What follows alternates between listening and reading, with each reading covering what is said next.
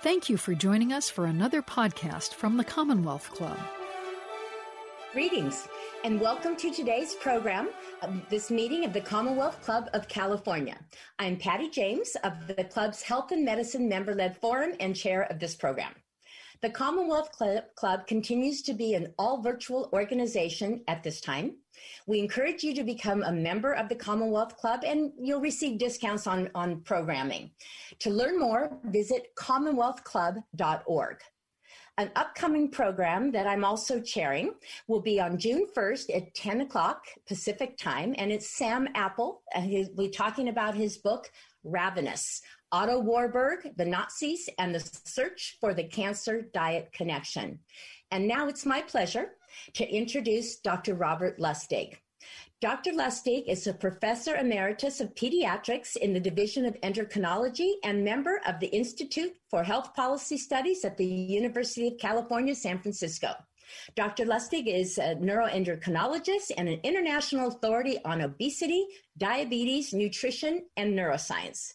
Dr. Lustig graduated from MIT in 1976 and received his MD from Cornell University Medical College in 1980. He completed his pediatric residency at St. Louis Children's Hospital in 1983 and the clinical fellowship at UCSF in 1984. From there, he spent 6 years at a research association in neuroendocrinology at the Rockefeller University. In 2013, he received his master's studies of law from UC Hastings. Dr. Lustig is one of the leaders of the global anti-sugar and real food movements to improve global health. He is author of over 200 academic works, which connect the science of food and metabolism to the policy and the politics of obesity and diabetes pandemics. He also comments on the role of industry tactics to promote hedonic substances and behaviors and the resulting aftermath of healthcare and societal devolution. Dr. Lustig is the author of the New York Times bestsellers Fat Chance, Beating the Odds Against Sugar, Processed Food, Obesity and Disease, The Hacking of the American Mind, The Science Behind the Corporate Takeover of Our Bodies and Brains, and of course, the reason that we're here today and that he'll be talking about his book, new book, Metabolical, The Lure and Lies of Processed Food, Nutrition, and Modern Medicine. Welcome, Dr. Lustig. Oh, thanks so much for having me, Patty. I got to tell you, I don't know who you were talking about, but that was a really long introduction. You did all that. It's amazing, isn't it? Wow. Well, and that was the short version, just so you know. So you're a physician who also went to law school. And in my mind, metabolical is you making your case. So you weave together the dangers of processed foods and what it's doing to our bodies, nutrition, well, or the lack thereof, as well as modern medicine, which a no-holds-bar approach to certain medical establishments, such as the American Diabetes Association and others, and, of course, the effect that the aforementioned have on our economy.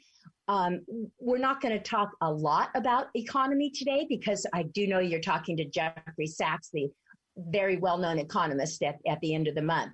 So let's start with how is metabolical different from Fat Chance? And then after that, we'll go into the two main tenets, which I'll talk about in a moment.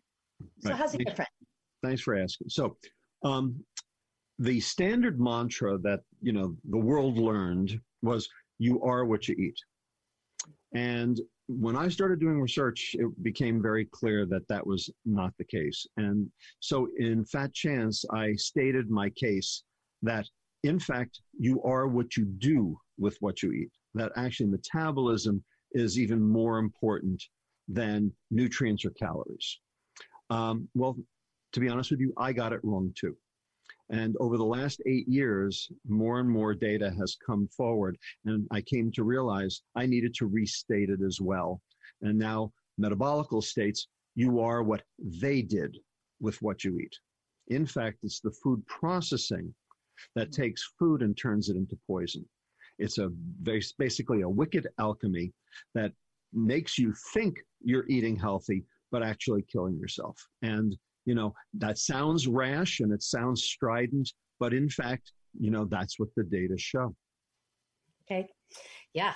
So everything in this book, and again, we talked a little bit about everything that's in this book, but everything in the book goes back to two main tenets, and that is protect the liver and feed the gut. So let's start there, and then we'll go into chronic illnesses, and then, what are we having for dinner based on everything that we've just learned. So the liver, what are we protecting it from? Right. So first of all, you have to understand that nobody knows what the word healthy means. Mm-hmm. In fact, the FDA has a definition, and it's ridiculous. It says low in saturated fat, has vitamin D and enough potassium and folate. Yeah. No, it doesn't say folate. Oh, okay. USDA refuses to define healthy, in part because then if they defined it, then the food industry couldn't put healthy all over its packaging. The fact of the matter is no one knows what healthy is. And so, people get away with truly murder.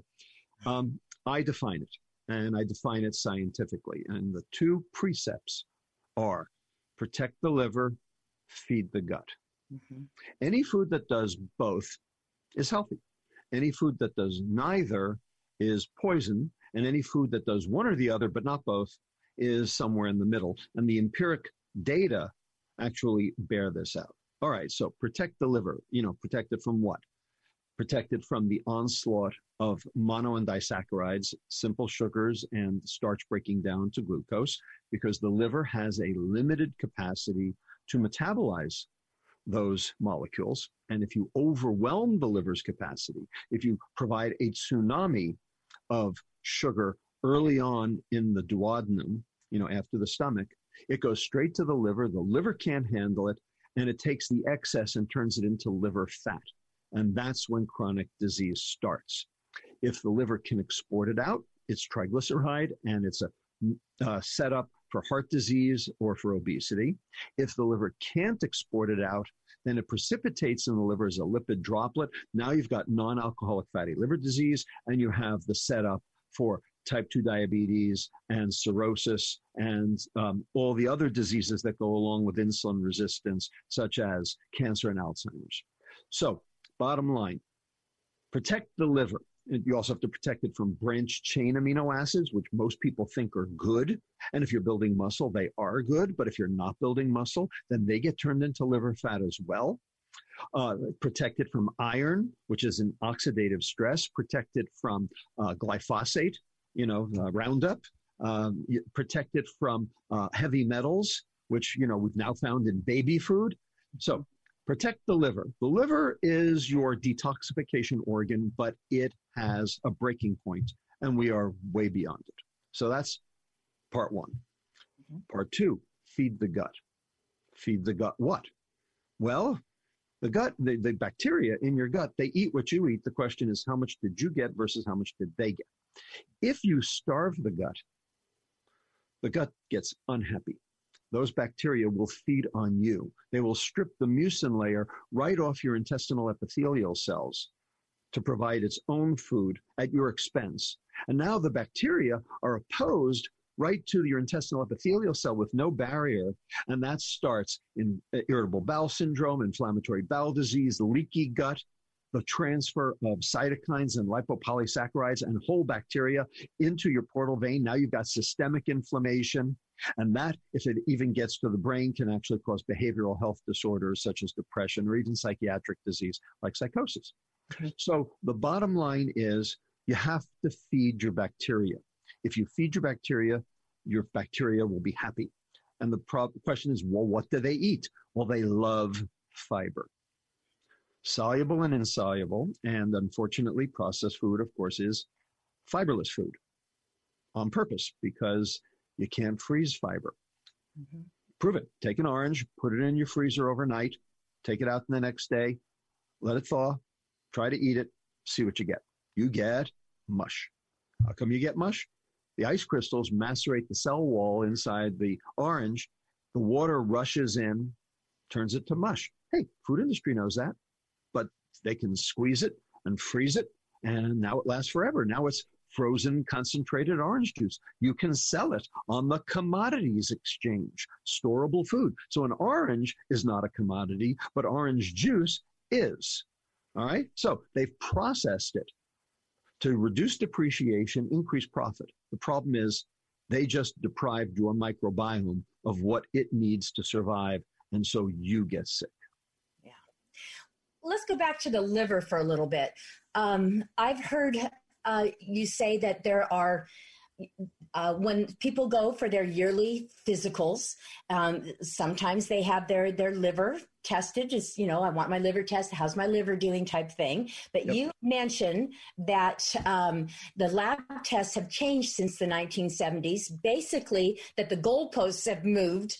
So talk about if somebody wants to make sure that their liver is healthy, or then what lab tests should they get, and what are their doctors going to tell them? Right. So the biggest issue is that your doctor doesn't know how to figure this out. And I know because I'm the one who has to teach it at UCSF. So I know what they're teaching, and I know what doctors are not learning. So you order your chem panel, your doctor gets your chem panel, and a whole bunch of tests come back. One of those tests is particularly interesting. It's called an ALT, alanine aminotransferase. Now, next to the ALT will be your number, and then there'll be a column where it'll say high or low, okay? And it'll say the reference range. Now, that reference range says that an ALT up to the number 40 is fine. That's the break point for abnormal, is 40. No, it isn't. It's 25. Yeah. Now, how do I know that? Because when I entered medical school in 1976, the upper limit for ALT was 25. But today, the upper limit for ALT, same assay, is 40. How come? Yeah. Answer, because everyone has fatty liver disease today. 45% of adults in America have fatty liver disease, and nobody had fatty liver disease except alcoholics back in 1976. The entire curve has shifted to the right. Now, the lab doesn't know that. The lab thinks, they're healthy, so they take, the median, and they find 2 standard deviations from the mean, and that's where they do the cut points. And that happens to be at 40. So they say, well, if you're below 40, it's normal. So you go to your doctor and you've got a 33 on your ALT, and the doctor says, well, your tests are normal. No, they're not even remotely. Point is, and that's very sensitive, not specific, but very sensitive, that ALT. Mm-hmm. Your doctor doesn't know that because your doctor wasn't in medical school in 1976. So how are they going to figure this out when that's not what's there? A second test, very similar. Uric acid. So uric acid is what causes gout. It also causes hypertension. It also is a marker for metabolic syndrome as well. The upper limit of normal on the lab slip is 7. No, it's not. It's 5.5. If you have a uric acid over 5.5, that's a question mark, to be sure. And the reason is it's a proxy for sugar consumption. It's also a proxy for protein consumption, but it's a proxy for sugar consumption. So more sugar means more ATP loss because the fructose has to be phosphorylated, and there goes the ATP down to ADP, and then that goes to uric acid. Uric acid is the endogenous inhibitor of an enzyme in your blood vessels that keep your blood pressure down, called endogenous nitric oxide synthase. So if you inhibit that, your blood pressure goes up. So, people think salt is the big problem with blood pressure. Our ancestors, because everything was salt packed and salt cured back on those schooners back in the Atlantic Ocean before there were, steam engines or refrigerators, they had to basically pack all the fish in salt. Our ancestors consumed like 15 grams of salt a day, and they didn't have hypertension. And the reason was because their kidneys could excrete out the rest. But insulin, the hormone insulin, causes the kidney to resorb all of that excess sodium. And that's what raises the blood pressure. The question is, how come the insulin's high? It's the sugar. Mm-hmm. So if you get rid of the sugar in your diet, you can actually excrete all that sodium, and your blood pressure will go down. And I actually wrote a paper years ago, just a spoonful of sugar helps the blood pressure go up. So you got all these people worried about salt. Really what they should be worried about is sugar.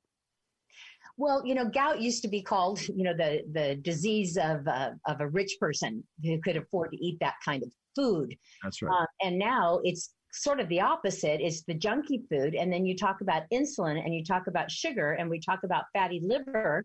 And it's all tied in, sugar, but the ultra processed food. I think when people, next time everybody who's listening goes to their doctor and wants to get their liver tested based on what you just told us that they should be doing and watching for, I think a lot of people right now think, well, I don't drink that much alcohol, so my liver's fine, without putting it in their heads that alcohol is damaging, but it's the ultra-processed food that's doing the bulk of the damage. Well, in particular, the sugar in the ultra-processed food. So 56% of all of the food consumed in America today is ultra-processed, and that's 62% of the sugar load is in the ultra-processed food. So, you are getting a big dose if you are basically, going into the aisles at the supermarket. That's where it's coming from. People say, well, how can sugar be doing that? And the answer is sugar is like alcohol, because sugar and alcohol are metabolized in the liver virtually identically. And it makes sense that would be the case, because after all, where do you get alcohol from? Fermentation of sugar. It's called wine. We do it in Napa and Sonoma every day. The big difference between the two is that for alcohol, the yeast does the first step of metabolism called glycolysis. For sugar, we do our own first step. But after that, the intermediate, pyruvate, that goes to the mitochondria don't care where it came from. All it knows is it's being overwhelmed. And then it has no choice but to take the excess and divert it via a process called de novo lipogenesis into liver fat. And once that liver fat gets made, that's when the chronic disease starts. And that's what the empiric data show. And 45% of Americans now have fatty liver disease when 0% had it in 1980. So two things. And of course, children and fatty liver disease. There's two things, but that's the first one that comes to mind right now. So talk about children and non-alcoholic fatty liver disease. Right. So, children don't drink alcohol. Yeah. 20% of children who die at autopsy have fatty liver today, and 40% of obese children. And the question is, well, where did the fat come from? Well, if it didn't come from alcohol, it came from the sugar. And that's why children now get two diseases of alcohol, type 2 diabetes and fatty liver disease. These were the diseases of alcoholics. These were the diseases of aging. And now 5-year-olds get it. Okay. And that's one of the reasons why I had to write this book, is to make people understand that children are the canaries in the coal mine. If children are getting the diseases of aging, if they're getting the diseases of alcohol, okay, something's wrong. So the question is, what's wrong? Well, it's the ultra-processed food, and the science shows it. Now, I want to talk about glucose, but first, let's finish up something on ultra-processed food. There's processed food and there's ultra-processed food. Hamburgers are processed food. It's been ground up, Sure. So there's that. So explain the difference between processed food Sure. and ultra-processed food. So my colleague, Dr. Carlos Montero at the University of Sao Paulo, has set up a very good method for thinking this out. It's amazing. It's called the NOVA system, and I like it very much. And it actually, the data fit, it's been validated. So here's a way to think about it. Let's take an apple. All right. An apple is unprocessed, and an apple also does not have a food label, because you don't need a food label for nothing, for a food that's nothing's been done to.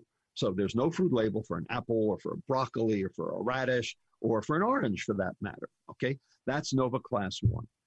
Next, let's take apple slices.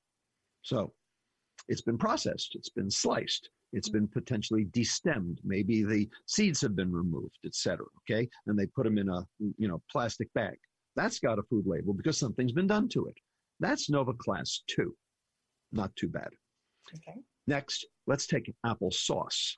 So applesauce has gone through a Vitamix or a Breville or something to basically, chew the fiber to smithereens. Maybe sugar's been added, maybe not. Some are unsweetened. Okay. That would be NOVA class 3.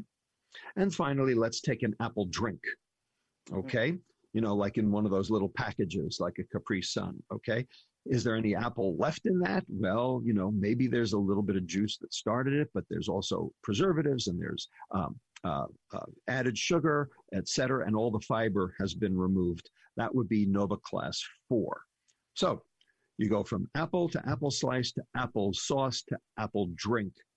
And it's the apple drink that's the dangerous one. Now, people might say they understand that. Oh, yeah, okay, fine. But in fact, that's 56% of our current diet. And that's what's killing us. And there's data from France, there's data from the UK, there's data from the US now that demonstrate it's that Nova Class 4 that predicts disease. And that, unfortunately, is what the food industry is selling.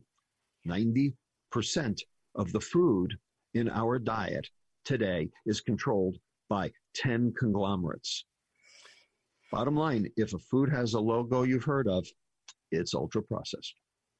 And it's also all the, the food colorings that I don't generally walk down the food aisle or the soda aisle. I don't need that kind of food, but you walk down and all the colors that, you're an onslaught of colors. And I see the other day, a couple of days ago, that the EU is now warning not to consume titanium dioxide. And so it's the apple is, like you said, the class 4 is maybe an ultra processed food, but I think of things also that people eat all the time, which are chips and candy and cereal. If you want to call it cereal, it's really just sugar, that have all these additives in it. And I've heard you say it's not just the food, it's what they do to the food. I think you mentioned that earlier, but it's all the additives. That's right. It's not what's in the food, it's what's been done to the food that matters. All food is inherently good.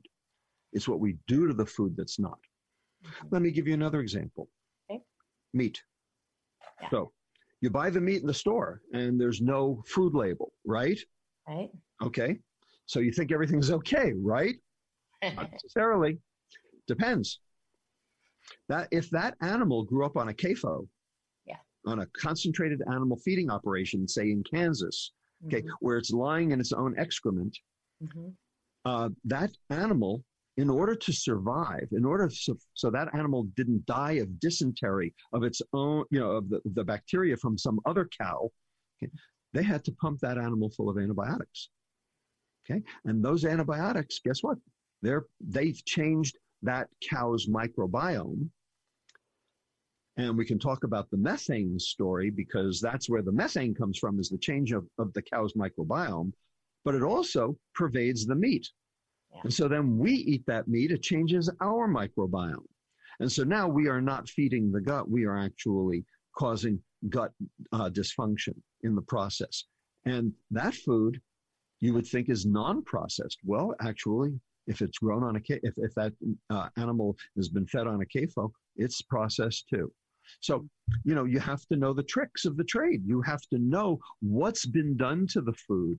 And the problem is that's not on the label. And the food industry doesn't have to disclose any of that, which is why I had to write the book. Mm-hmm.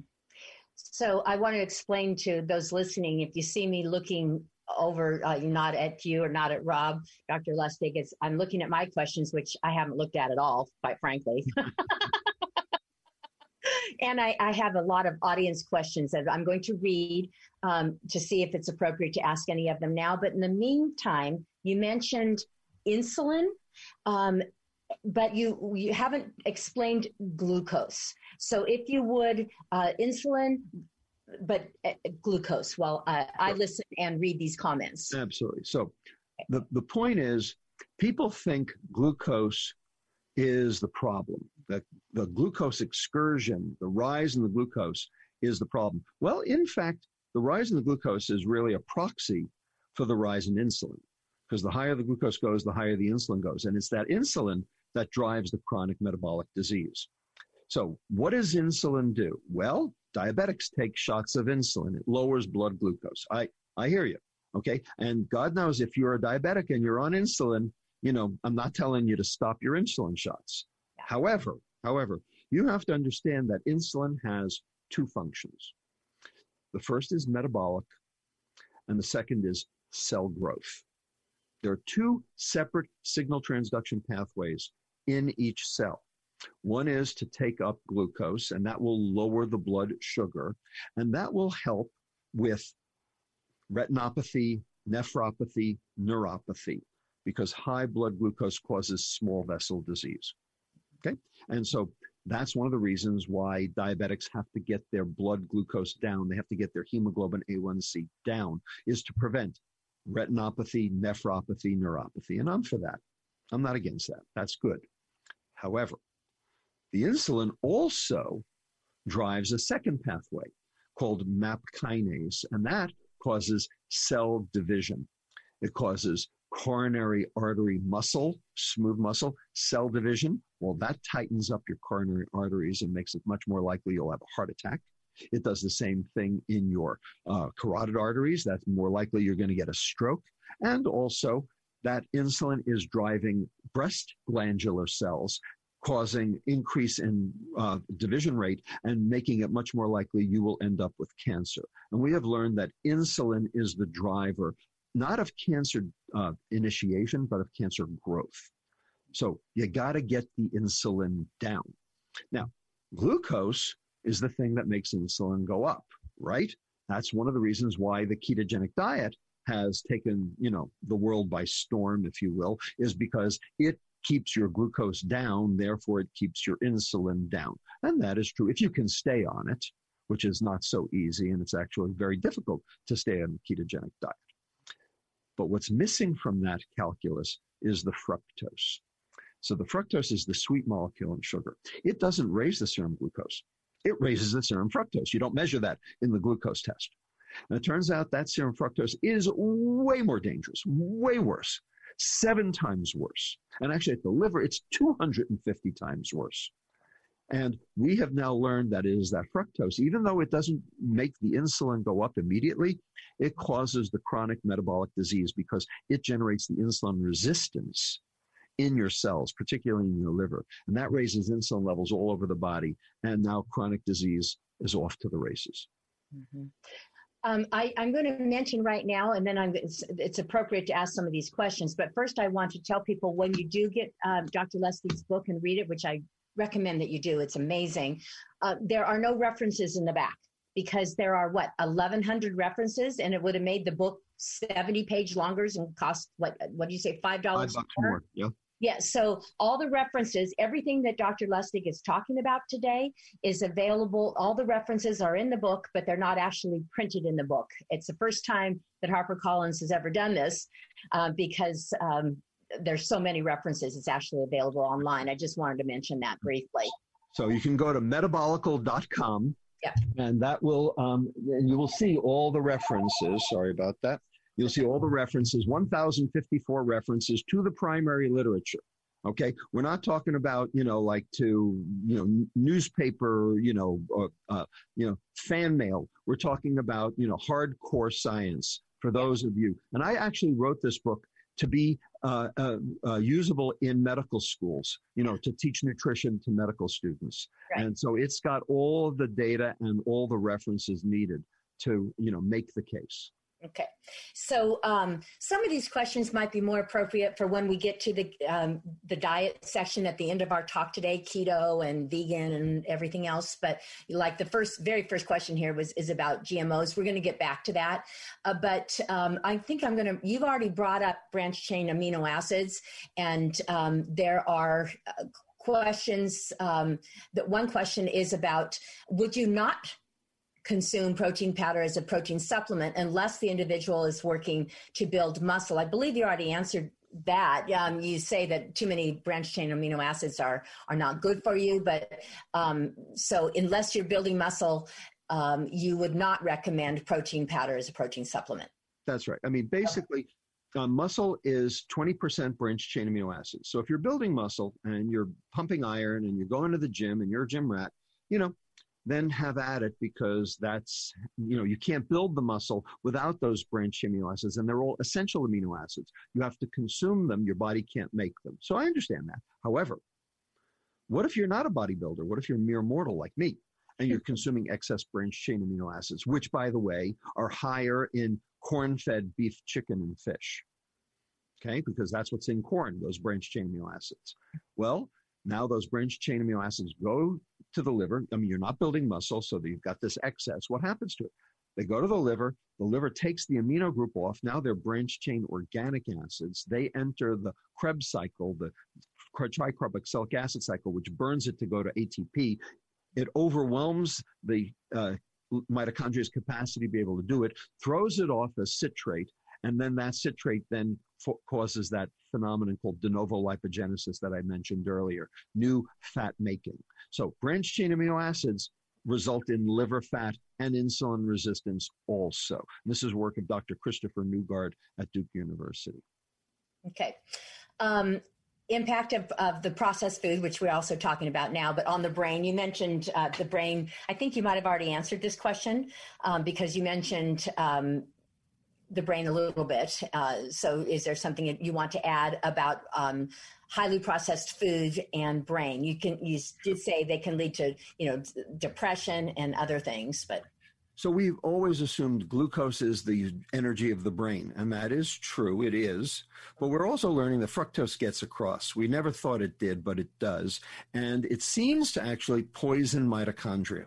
It poisons mitochondria in the liver, that we're sure of, and it seems to poison mitochondria, not in the neurons per se, but in the astrocytes. And the astrocytes are the ones that feed the neurons. And so if those mitochondria are being altered and are now defective, you can imagine that might have effects on cognitive function, might have effects on behavioral health.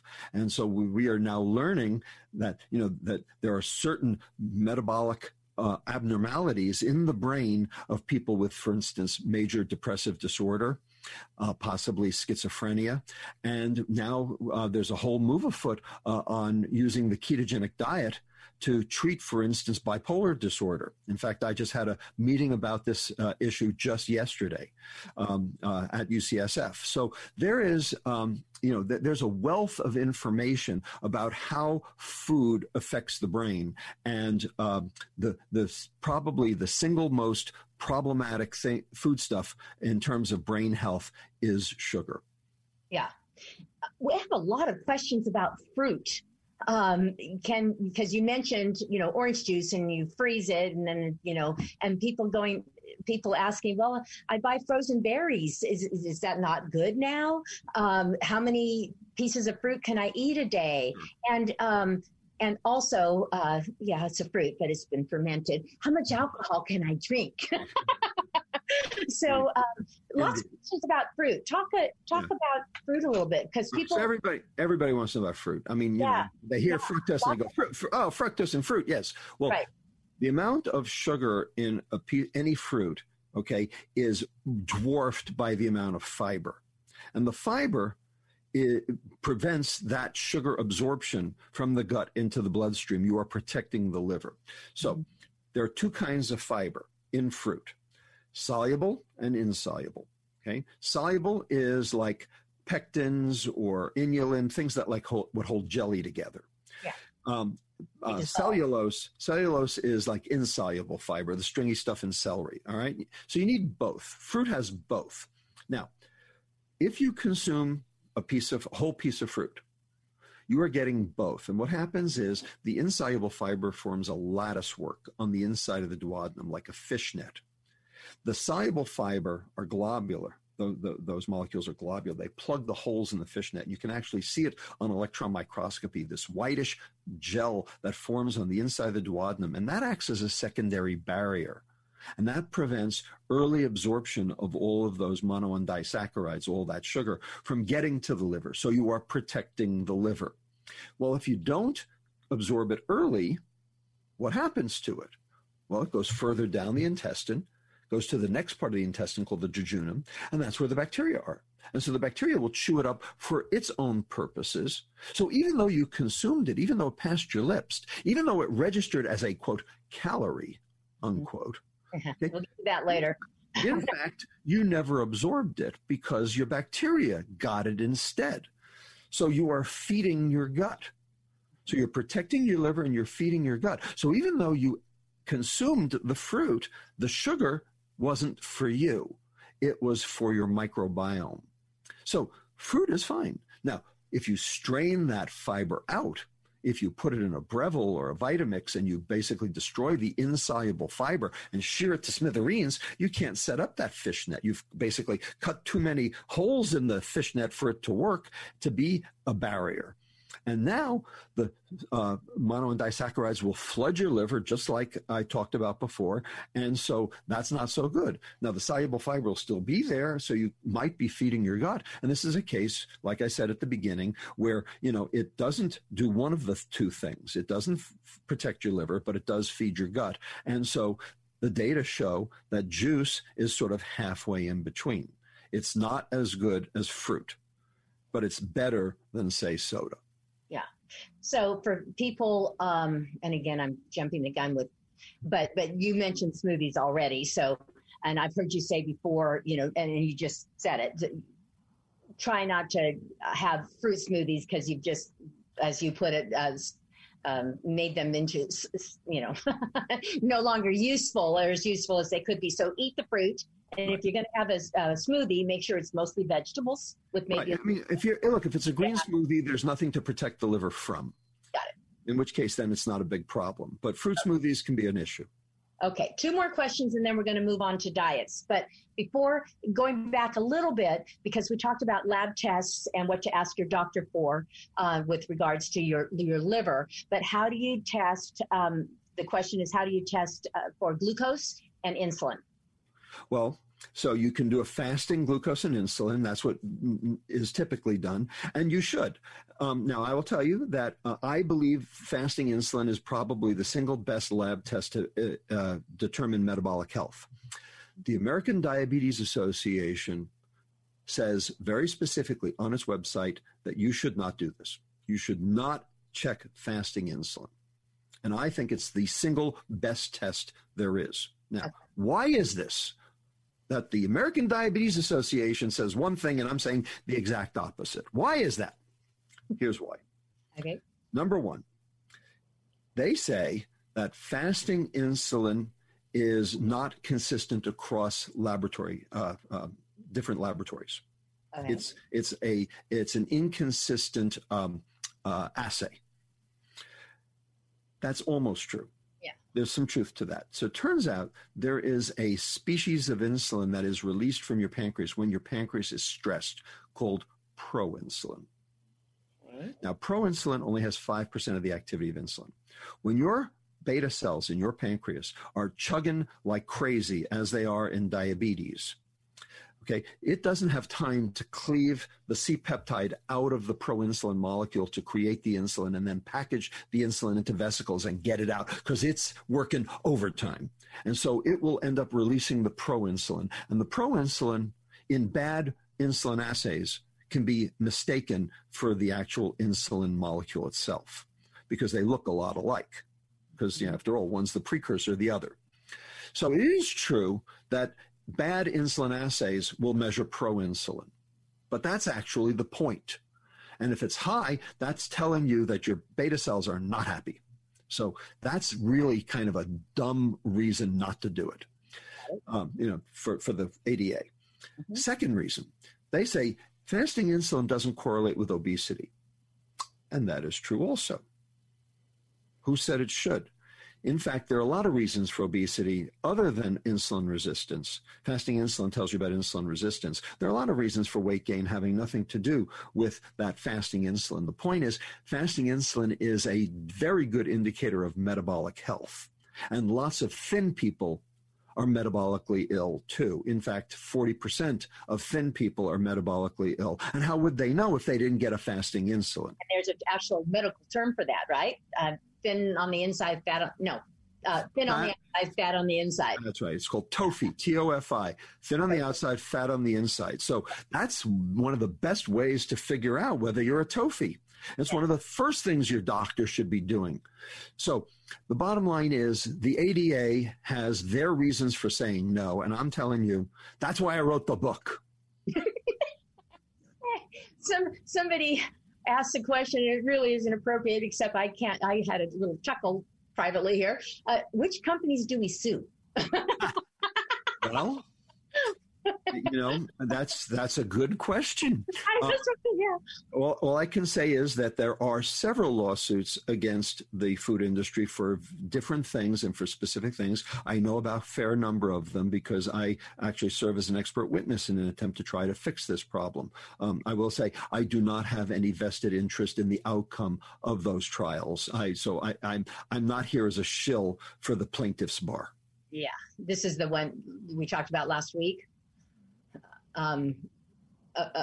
About processed food and how sugar isn't really a danger.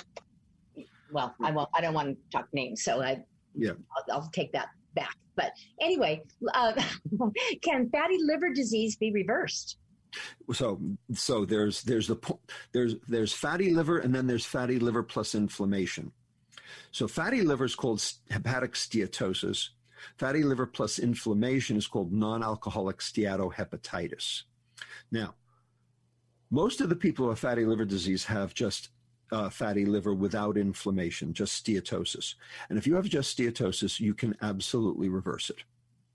Once you pass over the threshold to inflammation, then the scarring starts. And when the scarring starts, that cannot be reversed. Then it's forever. And so the goal is to make sure you reverse this before you get to that point. Because once the scarring starts, then you are on your way to cirrhosis. Okay. And now non-alcoholic fatty liver disease is the leading cause of liver transplant in the United States, having overtaken hepatitis C.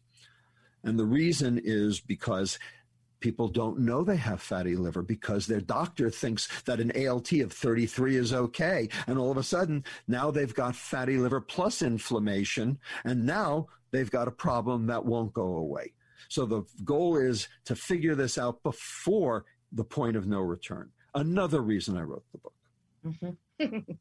So lots of great questions. It's hard to know which ones to read. But this is kind of more of a comment than a question. It's kind of a nice comment. Lots of nice comments thanking you for this book and how everybody should have it and read it. And I definitely agree. But this person says, my daughter has Crohn's disease and has achieved clinical remission through diet alone, eating only real food, no meds. Wish more doctors would realize the value of nutrition for healing. Boy, isn't that the truth, right? Well, I'm not going to tell you I know this because I don't. I've only have anecdotal evidence, and that is not evidence. And I'm very clear that ends of one are not science. However, I've had many people with Crohn's disease tell me that when they got off processed food, their Crohn's disease got better. Mm-hmm. That's a relatively common refrain. Now, that doesn't mean that ultra-processed food is the cause of Crohn's, but it is interesting that so many people seem to get better. Right. And for those who aren't in this world, perhaps they might not know what the N of 1 means. So maybe just explain the N of 1 that you... Well, I'm a scientist, okay? Right. And, an N of 1 means an anecdote, one person, and it means that it wasn't done scientifically. Okay, right. I'm a scientist. I believe in data. I believe in statistics. You have to prove things to me. Okay, but once you've proven them to me, I adopt them. The problem with the medical profession is you can provide some proof to some people, and they will never change their minds because they are completely recalcitrant. They are calcified in their beliefs.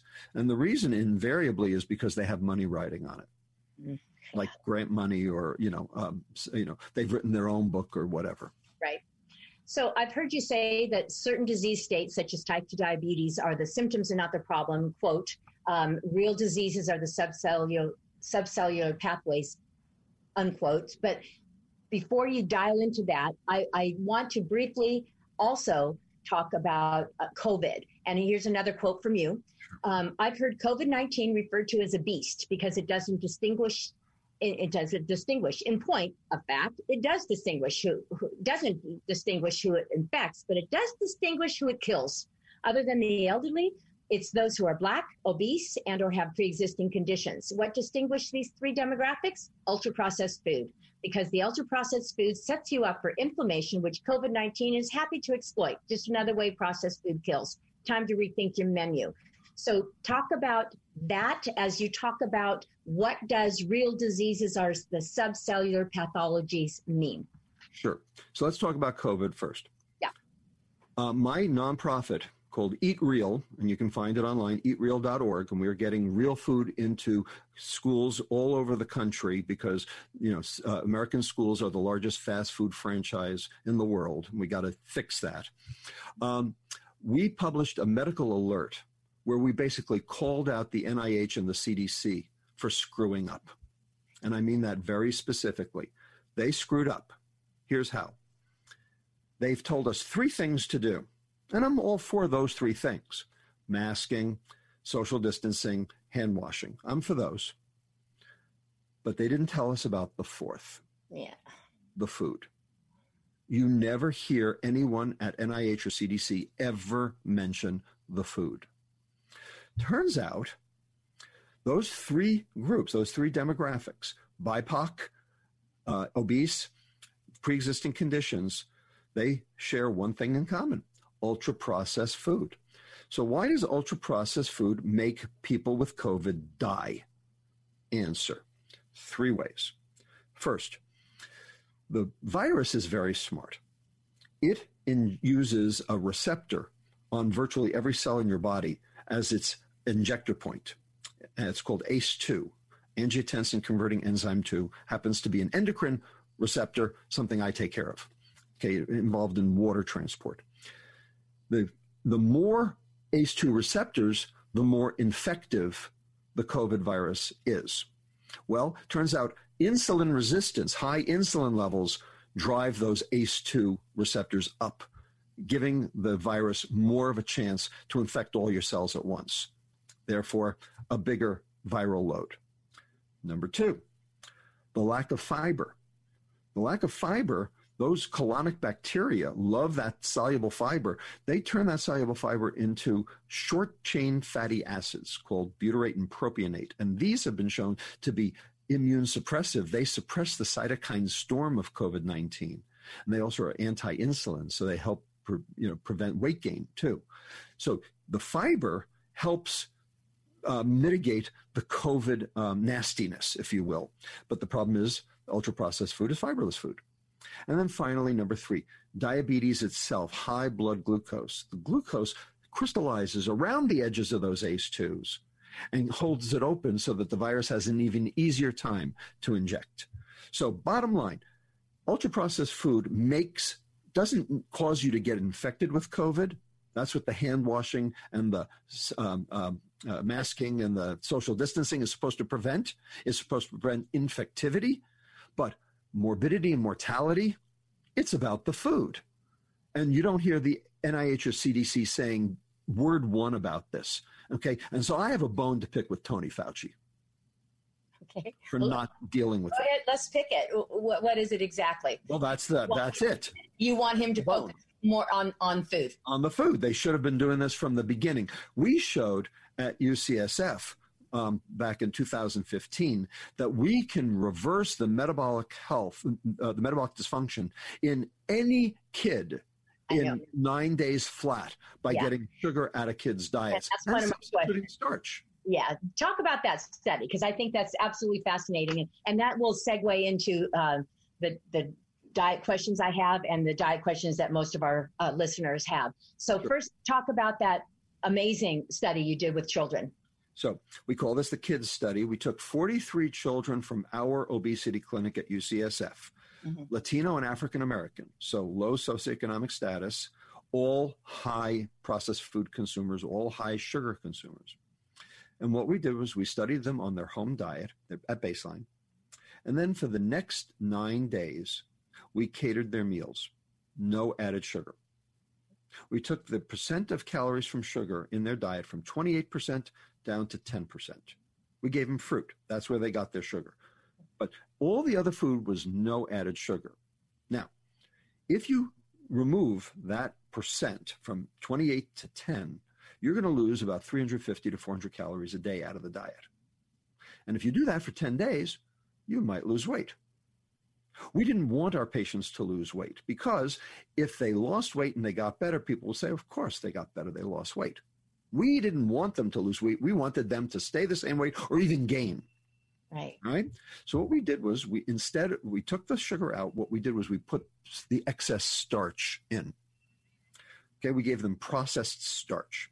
So in the vernacular, we took the pastries out, we put the bagels in. We took the sweetened yogurt out, we put the baked potato chips in. We took the chicken teriyaki out, we put the turkey hot dogs in. So we didn't give them good food, we gave them crappy food. We gave them processed food, ultra-processed food. We gave them kid food. Food kids would eat, but it was no added sugar food. And we gave them a scale. And every day, we'd call them up on the phone, what'd you weigh? And if it turned out they were losing weight, eat more in order to keep weight stable through the entire 10-day period. And then we studied them again. Every aspect of their metabolic health got better, and without change in subcutaneous fat. But the liver fat went down 22%. And as just by switching from sugar to starch, the liver fat went away, and the insulin secretion got better as the fat went away. So we know it was the fat that was, because the liver was sick, the pancreas had to make extra insulin to make the liver do its job. So when you fix the liver, the pancreas got better too. We reversed these kids' metabolic syndrome with no change in calories and no change in weight, which is why a calorie is not a calorie, and a sugar is not a sugar, and to be honest with you, a fat's not a fat, and a protein's not a protein. And the problem is the food industry doesn't want you to know that, which is another reason I had to write the book. So, okay. So you, I think we're going to move into diets now, because again, that's where most of these questions are. And so, and that was going to be my segue in, which you already just said, a calorie, and I've been hearing you say this for years. Calorie is as a calorie, sugar is sugar, drives you nuts, and food is what they do to food. We've already covered a little bit about what food manufacturers do to food, but before we go into keto and vegan and specifics of diets and answer these questions, because it's 10 to 11, we're good with time here. Let's start by explaining exactly why a calorie is not a calorie and sugar is not a sugar. It's not just a sugar. Yeah, sure. Start with that. Well, I've already kind of explained it to some extent. Let's take an example. Let's take almonds. Okay. Okay. Yeah. You eat 160 calories in almonds. How many do you absorb? Turns out you absorb 130. Okay. You ate 160, you absorb 130. Mm-hmm. Where'd the other 30 go? The fiber in the almonds set up that gel. And so you didn't absorb them early. They went further down the intestine, and the bacteria chewed them up instead. So because those calories came in almonds, those calories weren't for you. They were for your bacteria. You know how when people are pregnant, you say, well, you're eating for 2? Well, we're always eating for 100 trillion. Yeah. Okay. And the question is, how much did you get versus how much did they get? The more ultra-processed it is, the more you get. The more unprocessed, the more they get. So even though it passed your lips, even though it registered as a, quote, calorie, who cares? If it didn't enter your bloodstream, what's the difference? In fact, you fed your bacteria, which is a good thing. So a calorie is not a calorie if it came with fiber, because your bacteria got it instead, and you fed your gut. You protected your liver and you fed your gut. That made it healthy, irrespective of the calories. So that's one reason. Second reason, protein.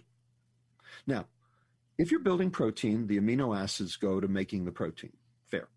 But if you're not building protein and you eat protein, where does the protein go? It gets if you're not building muscle and right. If you're not building muscle or anything else, or bone, or if you're not in growth phase. Okay, got it. Okay? Mm-hmm. You're not a kid and you're growing. Okay. Yeah.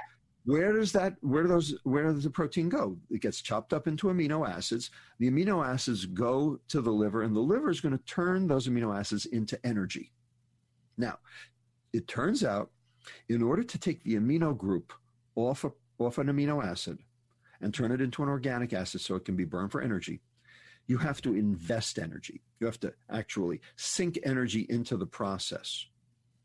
And so there's a net loss of energy when you're turning a protein calorie into energy as opposed to a carbohydrate calorie. So on net, you derive fewer ATPs, you derive fewer energy molecules because it was a protein. So a calorie is not a calorie because if it was protein, it's not the same as a carbohydrate. Mm-hmm. Fat. So over here on this side, we have omega-3 fatty acids, heart healthy, anti-Alzheimer's, anti-inflammatory, save your life. Single best thing you can put in your body. Yep. You find them in marine oils.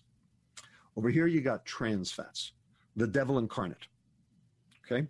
Consumable poison.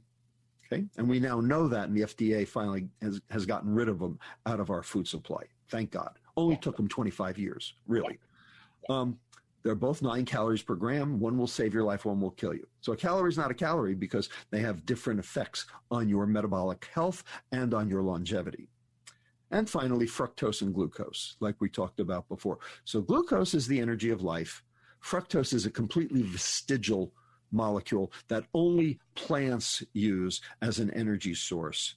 Okay, it just so happens it's really sweet and it activates the reward center and it's addictive. That's all. Yeah, that's all. Now, back to a little bit to omega-3 fatty acids, marine, but what about, talk about EPA, DHA, and the differences thereof? Right. So they're both important, EPA and DHA. EPA stands for eicosapentaenoic acid. DHA stands for docosahexaenoic acid. Do not worry. You will not be quizzed on this, but it is in the book if you say as a reference. They're both important. They both are involved in structural membranes, especially in neurons. And so they're very important in terms of brain health and brain development, especially for babies, which is why now they are both put into baby formula to help babies grow their brains. And also they are anti-inflammatory. They activate an immune cascade that basically keeps the immune system from going hog wild. Conversely, we have other fatty acids called omega-6 fatty acids, linoleic acid. This is what's basically in corn oil, soybean oil, a lot of the seed oils. Now, they're important too. It's not that they're bad, okay, but they are the precursors to arachidonic acid, which is pro-inflammatory. That's the inflammatory fatty acid. And it causes prostaglandins. It's the precursor to prostaglandins, which cause pain and inflammation. And you need inflammation because if you didn't have inflammation, you'd be eaten by the maggots. I mean, you would have an immune deficiency. All right. So you need to be able to do that. On the other hand, you don't want to do it too much. And the problem is the more omega-6s you consume, the more you're doing it at baseline, whether you have an infection or not. And so we now know that omega-6s are sort of bad guys in the story, and you don't want to be consuming too many of them. But ultra-processed food is virtually like straight omega-6. Yeah. Okay, so we have a lot of questions that have come in and I haven't even looked at yet. So, and I think they're mostly about food. I'll read these while you're explaining. I've heard you talk about diet wars. We're talking vegan, keto, you say they're false wars. Yep. And then we already talked about the study with the children. But I've heard you say that, you don't need a diet if you eat real food. So talk while I'm going through these audience member questions. Explain the differences of these eating ways people eat, vegan, keto, which are like the opposite extremes, and the kind of the religious fervor. Right. It's very religious and it's inappropriate. I will tell you, not because it's inappropriate, but to have religious fervor over it is what's inappropriate, because this is not religion. Okay, this is science, and we have the data. Now, I am not against vegan. I'm also not for it. I'm not against keto. I'm also not for it. I'm for real food. Okay. And vegan can be real food and keto can be real food, but vegan can also not be real food. Yeah. Just like keto cannot be real food. It depends on how you're doing it. So for instance, Coke, Doritos, and Oreos are all vegan. Okay. That doesn't make them good. Clearly. Yeah. So vegan means plants. Okay. I get it. And I also understand that, people are worried about the environment. And they're worried about cows. Yeah. All right. And I'll quote you before. Here's your quote about cows. Quote, "The cows are not the friggin' problem," unquote. That's right. That is correct. So the cows are not the friggin' problem for two reasons, okay? The first is when you actually look at the amount of methane produced by cows, it's not that much. It's half of agricultural methane compared to what industry and transportation is doing. It's a drop in the bucket. Yes, it's a drop in the bucket that could be controlled. I don't argue that. But think of it this way. There are 3 greenhouse gases, not one. There are 3. There's carbon dioxide. Now, its heat trapping capacity is low, but there's a whole lot of it. There's nitrous oxide. Its heat trapping capacity is 250 times higher than carbon dioxide. And there's a fair amount of it. And where does it come from? It comes from nitrogen fertilizer that fertilized all the vegetables and the plants, because the cows aren't on the farm pooping and manuring and, fixing the nitrogen in the soil. So instead of it being soil, it's dirt. And if you want to grow corn in dirt, you have to spray it with nitrogen fertilizer so it has something to grow. And that, contaminates the water tables, and it ends up, causing dead zones in the Gulf of Mexico and climate change, et cetera, et cetera. Okay. And that all came from plants. And then finally, there's methane. Now, methane is 25 times more heat trapping than carbon dioxide. So yes, that's a problem, but there's not that much of it. It's actually pretty low. And so on the, big damage scale, and it doesn't last that long in the atmosphere. It only lasts 9 years as compared to carbon dioxide, which lasts 33 years, and nitrous oxide, which lasts 114 years. So on the big scale of the 3 greenhouse gases, methane is like the lowest. It's the least concerning of all the greenhouse gases. But that's the one cows make. All right? Now, there's another reason to not be mad at the cows. In 1968, there were more heads of cattle in America than there are today. And they made 1/5 the methane that the cows today make. How come there are fewer cows, but 5 times more methane? And the answer is antibiotics. The antibiotics we give to the cows who live on the CAFO basically killed off their regular bacteria, allows the methanogens like Akkermansia and Archaea to populate. And basically, these cows are now making methane hand over fist compared to what they used to do. But guess what? So are we. Yeah. We make more methane too. Okay, no one's talking about getting rid of us. Okay, yeah. It's not the cows, it's what we did to the cows. So let's undo that. Leave the cows alone, take them off the CAFO, put them back on the farm so they can poop and make the corn grow. Okay, that's called regenerative farming. And that's what we need to do to fix the climate change crisis. But we can't do that until we get rid of the food subsidies, because that's what's causing all the growers to grow the wrong stuff in the first place. Okay. So I'm going to summarize what you said, and then we're going to try to answer some of these questions, but we're going to have to do it quickly because we only have about 5 minutes left. So keto, it's not, like you said, it's not keto, it's not vegan, it is eat real food. Keto is fine. I have nothing against keto. It's hard to stay on, but if you can stay on it, that's good. If you fall off keto, and it's easy to fall off because, all you have to do is raise your insulin and now you're not on keto anymore. Right. Now you're on a high-fat, medium carbohydrate diet, which is like the worst possible diet. Right. Yeah.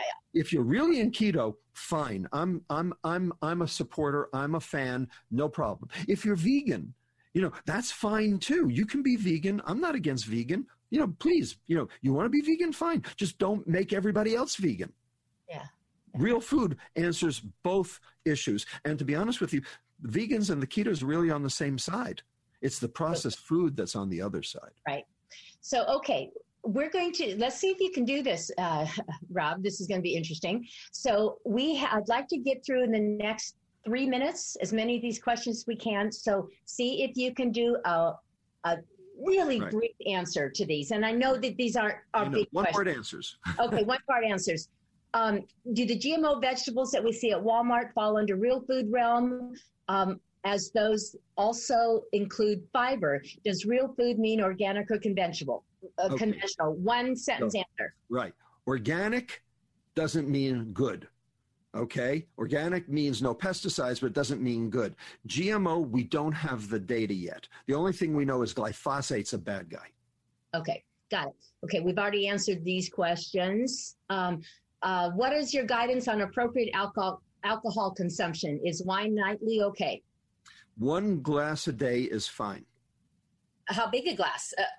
There's all sorts 4 of to 5 ounce glass of wine is fine if you're an adult. Okay. Not if you're a kid. Okay. Let's see. By freezing full berries, do we significantly impact the fiber? I think we already covered that one. Berries have the lowest sugar, highest fiber ratio. Okay. So are you saying to not consume or cook with frozen vegetables? No, you can cook with frozen vegetables if you're making a stew. But, frozen vegetables are mushy, and most people don't like mushy. Yeah, no.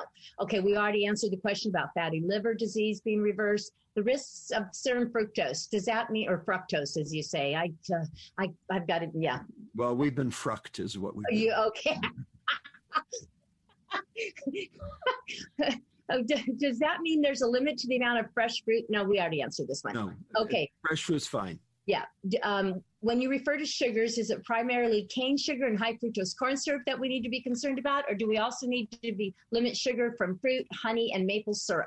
So honey, maple syrup, agave, all the same as sucrose and high fructose corn syrup. Fruit is got fiber. The other ones don't. What is your view on powdered forms of adaptogens and superfoods, please? Some of them are okay, and some of them are hyped. I know you don't like to talk about your own diet, but I have 3 questions. Yeah, I figured. Yeah, I know. So basically, I can say that I've known you for 12 or 13 years now, and I think you eat pretty well, right? I used to eat terribly. I used to be the master of the 3-second lunch, because, when you go to medical school, you don't have a whole lot of time to eat. And I used to basically think of, food as an afterthought. But, my work in this field has, certainly changed what I do. And my wife and I used to eat out 3 times a week, and now we eat out maybe once a month, if that. There you go. So we already talked about the Crohn's disease, love the COVID morbidity and mortality connection to ultra-processed food, lucid description. Okay, that wasn't clear. Dr. David Katz has been a proponent of health and nutrition educator in response to COVID.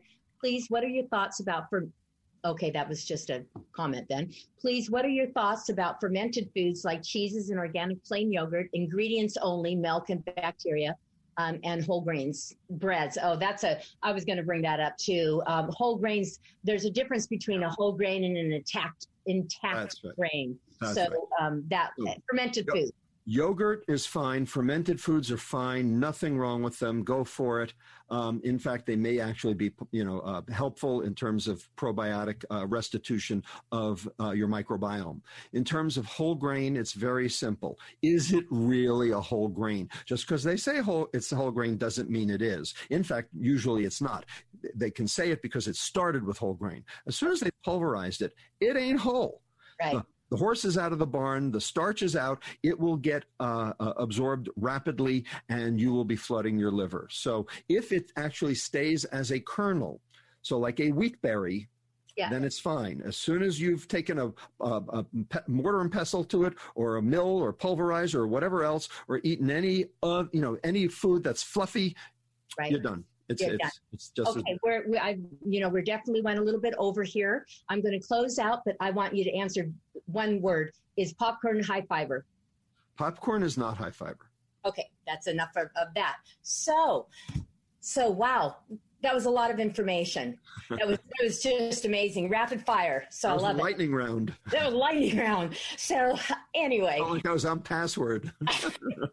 So in closing, thank you all for joining us today.